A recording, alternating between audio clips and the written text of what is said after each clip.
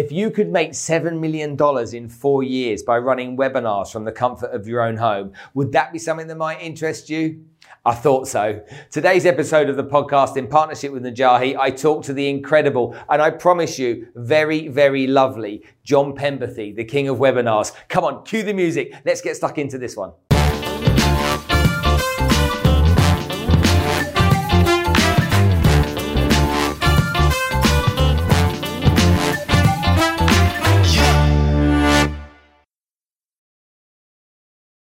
A lot of the time I interview people that I don't know very well and I get to know on the podcast. It's nice to have you on, John. Thanks, man. So, first time to Dubai. It is. Here I've at this loved event. it. Yeah, what's it been like for you? Because you like travelling anyway, but... I do, but here's the thing. Because at the minute my schedule's so busy and my wife's at home and I want to get back to her. So I've literally flown in, flown out for the event. So I'm walking to the event and I'm seeing all the big buildings and think, I want to go and explore, but I haven't had a chance. So it looks like an awesome city, but I haven't actually been able to look around. You'll come back and spend some more time maybe with your wife and get a chance to Absolutely. Well, I'm back in June actually, aren't I? Oh, of course you are. Yeah. Oh, that's great. Okay, we'll spend some time doing that. So you've been here at the Najahi Cha-Ching 3.0 event, okay, which has been phenomenal the last few days. What's it been like speaking to thousands of people like that? It's been fun. It's been real fun. You know, the part that I really enjoy is just giving good content and seeing those light bulbs going off, you know. Super fun. The energy in the room's been great. You've done a phenomenal job rallying the whole crowd. Everyone loves you, man. So that's been great. It's been an awesome crowd, you know, high energy. And obviously Les Brown, other speakers, they've been incredible too. It's been fun. Yeah, it's been fun, hasn't it? So you and I met, what was it, a year and a half? Was it? It must be a little bit longer than that because we met at an event in London and I didn't do it last year. And so I think it was the year before, so it must be 2 years. Oh, I know the event now. It was not at the airport. It was the event that was this. Yes, it was in the Grand. No, I don't thought they were in the hotel, but I know the one you mean now. Yeah. Yeah. Because you had the guys there that were teaching other stuff. That Hannah Swan. That's right. There you go. There you go. The young girl, yeah. And you sat at the back. Yes, I did. Yeah. Okay, now we just had an argument off camera about where he was sat at this event. I know the event now, and you kind of like you really hit a chord with me because the idea of me doing presentations over and over again to audiences, it sounded a bit dull, if I'm really honest with you. I went out throughout the Middle East after learning from Andy Harrington how to sell one-to-many from stage, and it was really a great experience. But after going to 8 different events in the best part of 2 weeks, it was like the same thing over and over again. And I'm like, do I have to live my life doing this? If I do, I'm probably going to go mad. So then learning about how webinars worked, which is what you're a specialist at, that literally was kind of like, that's the answer. Yeah. That's what it is, you know. And I remember, I'm not typical as one of your students would be, where I'd, pay for the basic course, then upgrade to the next course. It's like, here's my money, take it all. Okay, let's get going. Do you remember that? I do remember that. And obviously, I'm a bit of a technophobe. Yeah. Okay, and so I don't really understand the ins and outs of how all this worked. But you've been really accommodating, teaching me what you did at the time, and I was very, very happy to spend time with you doing it. Yeah. Is there anything that you can't sell on a webinar? The only thing that you well, there's actually 2 categories of things. One is low-ticket physical products. I had one guy out the back there. He asked me, I've got a Shopify store and I sell little gadgets for like $5 each. Can I use a webinar? And I said, well, you don't need one. To sell a physical item, because the way webinars work and why they work so well is because you have that chance, you have that block of time to educate the audience on you, your brand, your product, what you do, why you're special, why they need it, touch on their pain. Like all this stuff can happen in the presentation. You don't need to create all of that to sell a wooden spoon or to sell, a carton of orange juice or a cartoon of orange juice. It's like, I spelled it wrong on my slide, called it a cartoon of orange juice. You don't need that. The second category is anything else that is low ticket at the same time. And low ticket being $50, right? Like even if you're selling an information course or you've got an ebook or so even in the information space like that, if it's low ticket, again, it's the same thing. You don't need that level of indoctrination, right? You could get away with a 5-minute video that just sells that on a page. So webinars are built and designed for programs and products and services that need a bit of, the audience need educating. They need to be indoctrinated. They need to know who you are, why they should care about you, and what it is that you offer. So basically, you remove everything FMCG. Yeah.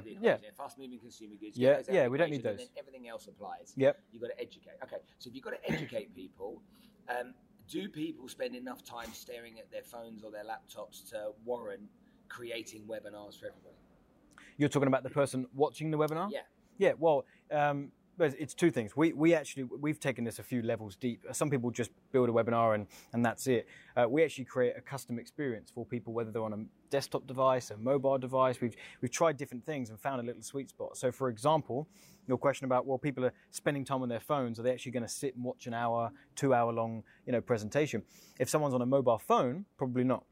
Right, like what's happening here? We're at this event. Between speakers, we're probably just checking our phones real quick, having a look. I may even have a moment to go and scroll Instagram or Facebook. I might even see an ad in that time and go, oh, that looks cool. Register for that webinar. If it was starting right now, or starting in 15 minutes or an hour, I'm not going to go watch that right now because I don't have the time. But what I will do is if I'm on a desktop device and I'm in the office and I'm in the middle of my working day, perhaps if a message really stood out to me, I might sit and watch an hour and a half presentation. So what we do is if someone arrives on our registration page, this is really cool. If someone arrives on our registration page for the webinar and we've detected that they're on a mobile, we will have them scheduled for an event that's either later on that day or tomorrow. If we detect that they're on a desktop device, we'll give them an option to watch it right away. So how did you get into this whole webinar world in the first place? Where did you start from? Because I remember watching a video of you once on a green screen. And there was just a green screen. And the green screen was still there. So tell me about the journey, because that did make me laugh when I saw it. I mentioned that at the event we were at. I was trying to up my game, right? It's like I need a green screen to be able to put all this fun stuff behind me. And then I shot the video and had no idea how to use it, so I just left the green in the background. But no, how I got into webinars was it's been a bit of a journey, right? Because I started online and I started doing affiliate marketing. It was like the first main thing. Right? How old were you? Well, at that point, fresh out of school, 16, trying to get something working, a couple of years, no success with little things. So about 18 was when things started to actually work. I started to make some affiliate money. And then by about 19, 20, it's really taken off. So I made my first million by 21, but that was using affiliate marketing. So I hadn't had my own products at that point. So that was fun. And then what happened was at that point, around about the time where we'd done about $1 million in sales and it was all promoting someone else's product, that was the point where I thought, I want to start teaching this. I want to teach how I've done this because I was using some little strategies with YouTube to be able to do that, to drive traffic and all this kind of stuff. It's strategies that don't really work as well now in 2020, but it did work very well back then. So I packaged up my own little online course. To sell my own online course, I was looking into what's the best way to sell this. And that was around about the time when webinars were really taking off and starting to heat up. And I was like, okay, there's something to this webinar thing. And I remember putting it off for a year or two, trying to use other sales strategies that just made more sense to me. Didn't sell my courses, right? And this word webinar just kept coming up, and I thought I better look into this. And that's when I'd already made good money. And so I was like you, right? We're very similar in terms of if we want to learn something, we just go to the top. And people learn this. The more they get into their topic, the more they do something. An online course is not really going to be enough. Going through an ebook, watching YouTube videos. If you want to learn something, you find the best, you go to the top. So I went to people like Russell Brunson and Dave Van Hoos was a guy back in the day. I don't think he's doing webinars now, but he was. Frank Kern. I was just learning from these guys, going to their top tier masterminds and figuring out what they're doing with webinars. And that's when it started to roll. For some reason, I just latched onto this idea. I was like, okay, there's proof of concept. Everyone's using these webinar thingies. I'm going to go ahead and try it. First few didn't work. And then it just started to click. I just changed a few things in my presentation and it really clicked. Because the first webinar I did was back on May 14th, 2014.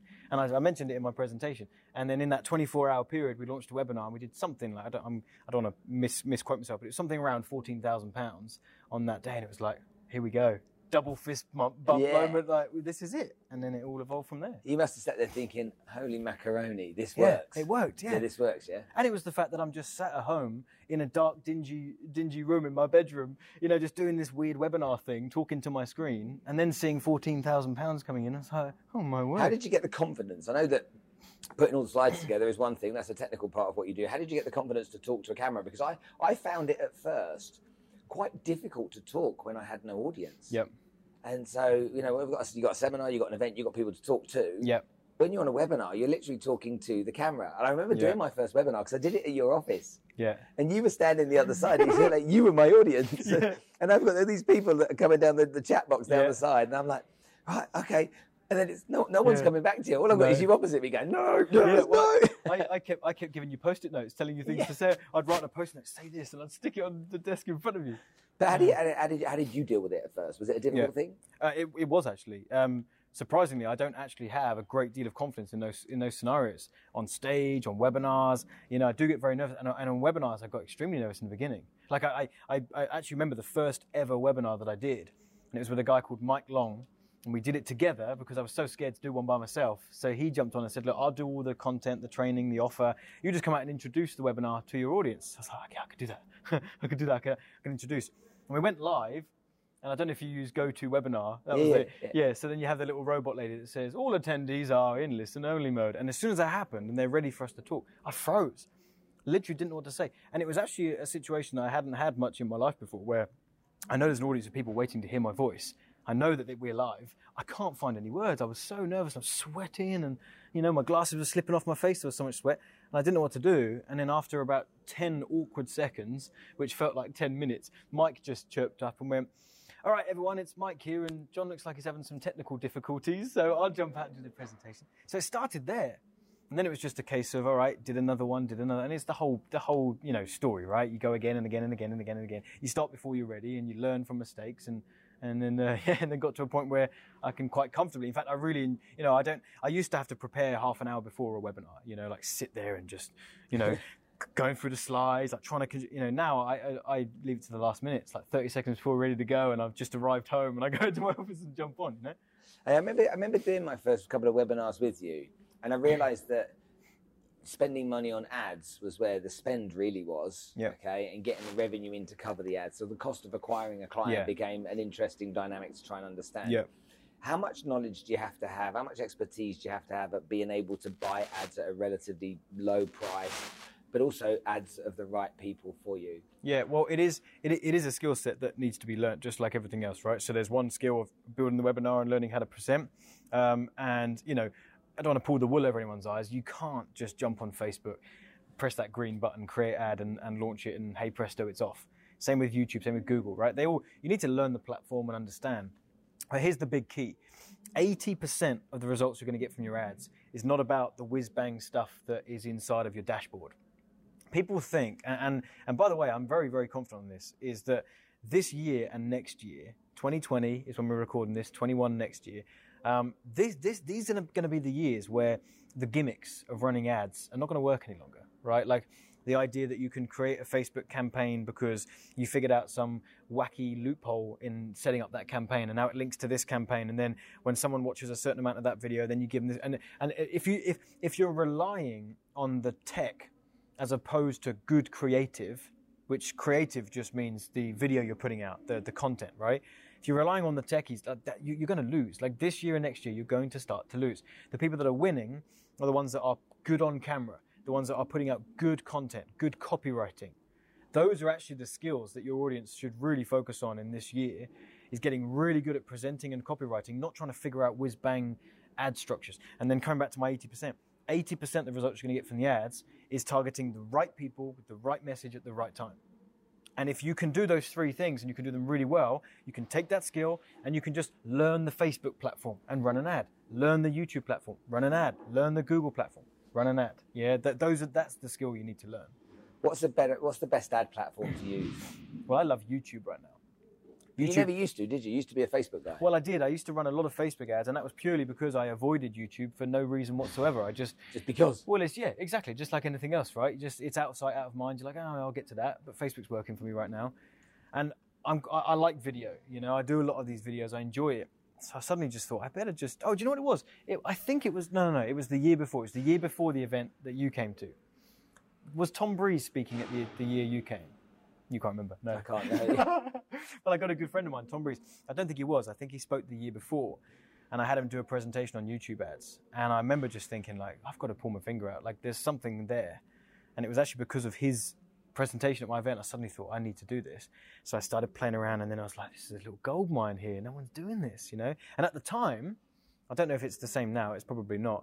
But at that time, 2 years ago, 80% of YouTube ad spend went unsold. Meaning they've got so much inventory, so many impressions that they could offer. Everyone's crowded on Facebook. And YouTube's going, look, come here, I'll roll out the red carpet for you. I've got tons of space for advertising. So it's cheaper. So, yeah.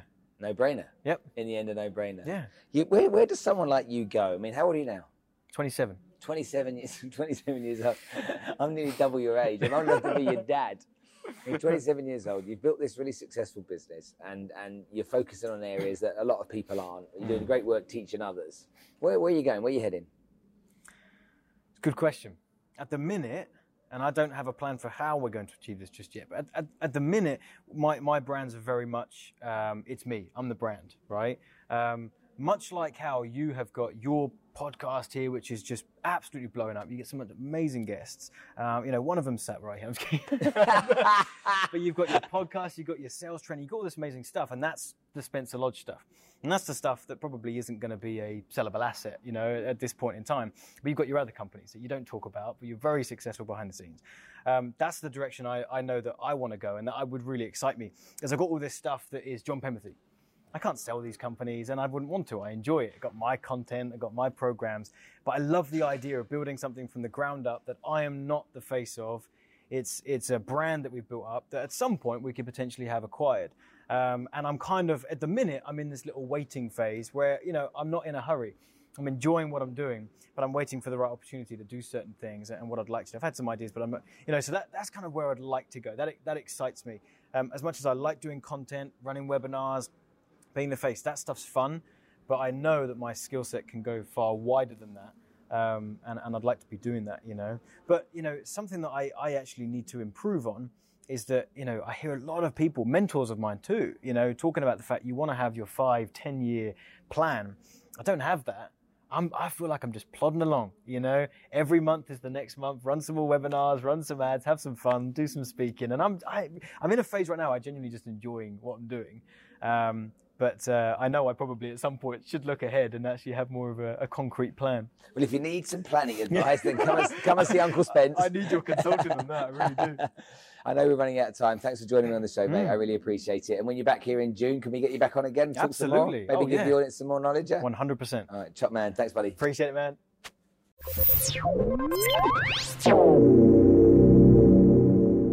John Pempathy, what a guy, okay? It wasn't a long interview, but it was a great interview. He's such a humble and kind and sweet chap, to make as much money as he has out of running webinars and to bring absolute value to so many people, to me, is really, really impressive. A kind guy, a guy that's got so much to give and so much to teach, someone we could all learn something from.